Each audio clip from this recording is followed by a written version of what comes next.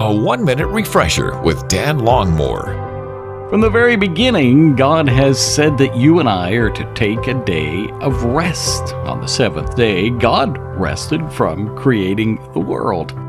But you and I live in a world that just seems to have so many things that entice us to continually run or just plain be busy. Paul Tripp says, you and I live in the drive gear so often we forget there's a neutral, and sometimes we need to put it into neutral and just coast.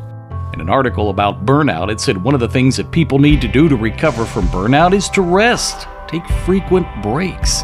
So how about for you and me today? Have we, within the last 7 days, taken a day to rest emotionally and spiritually? Are we allowing our lives to be recharged? Jesus himself went away at times into a quiet, solitary place to find rest, to spend time with his heavenly Father.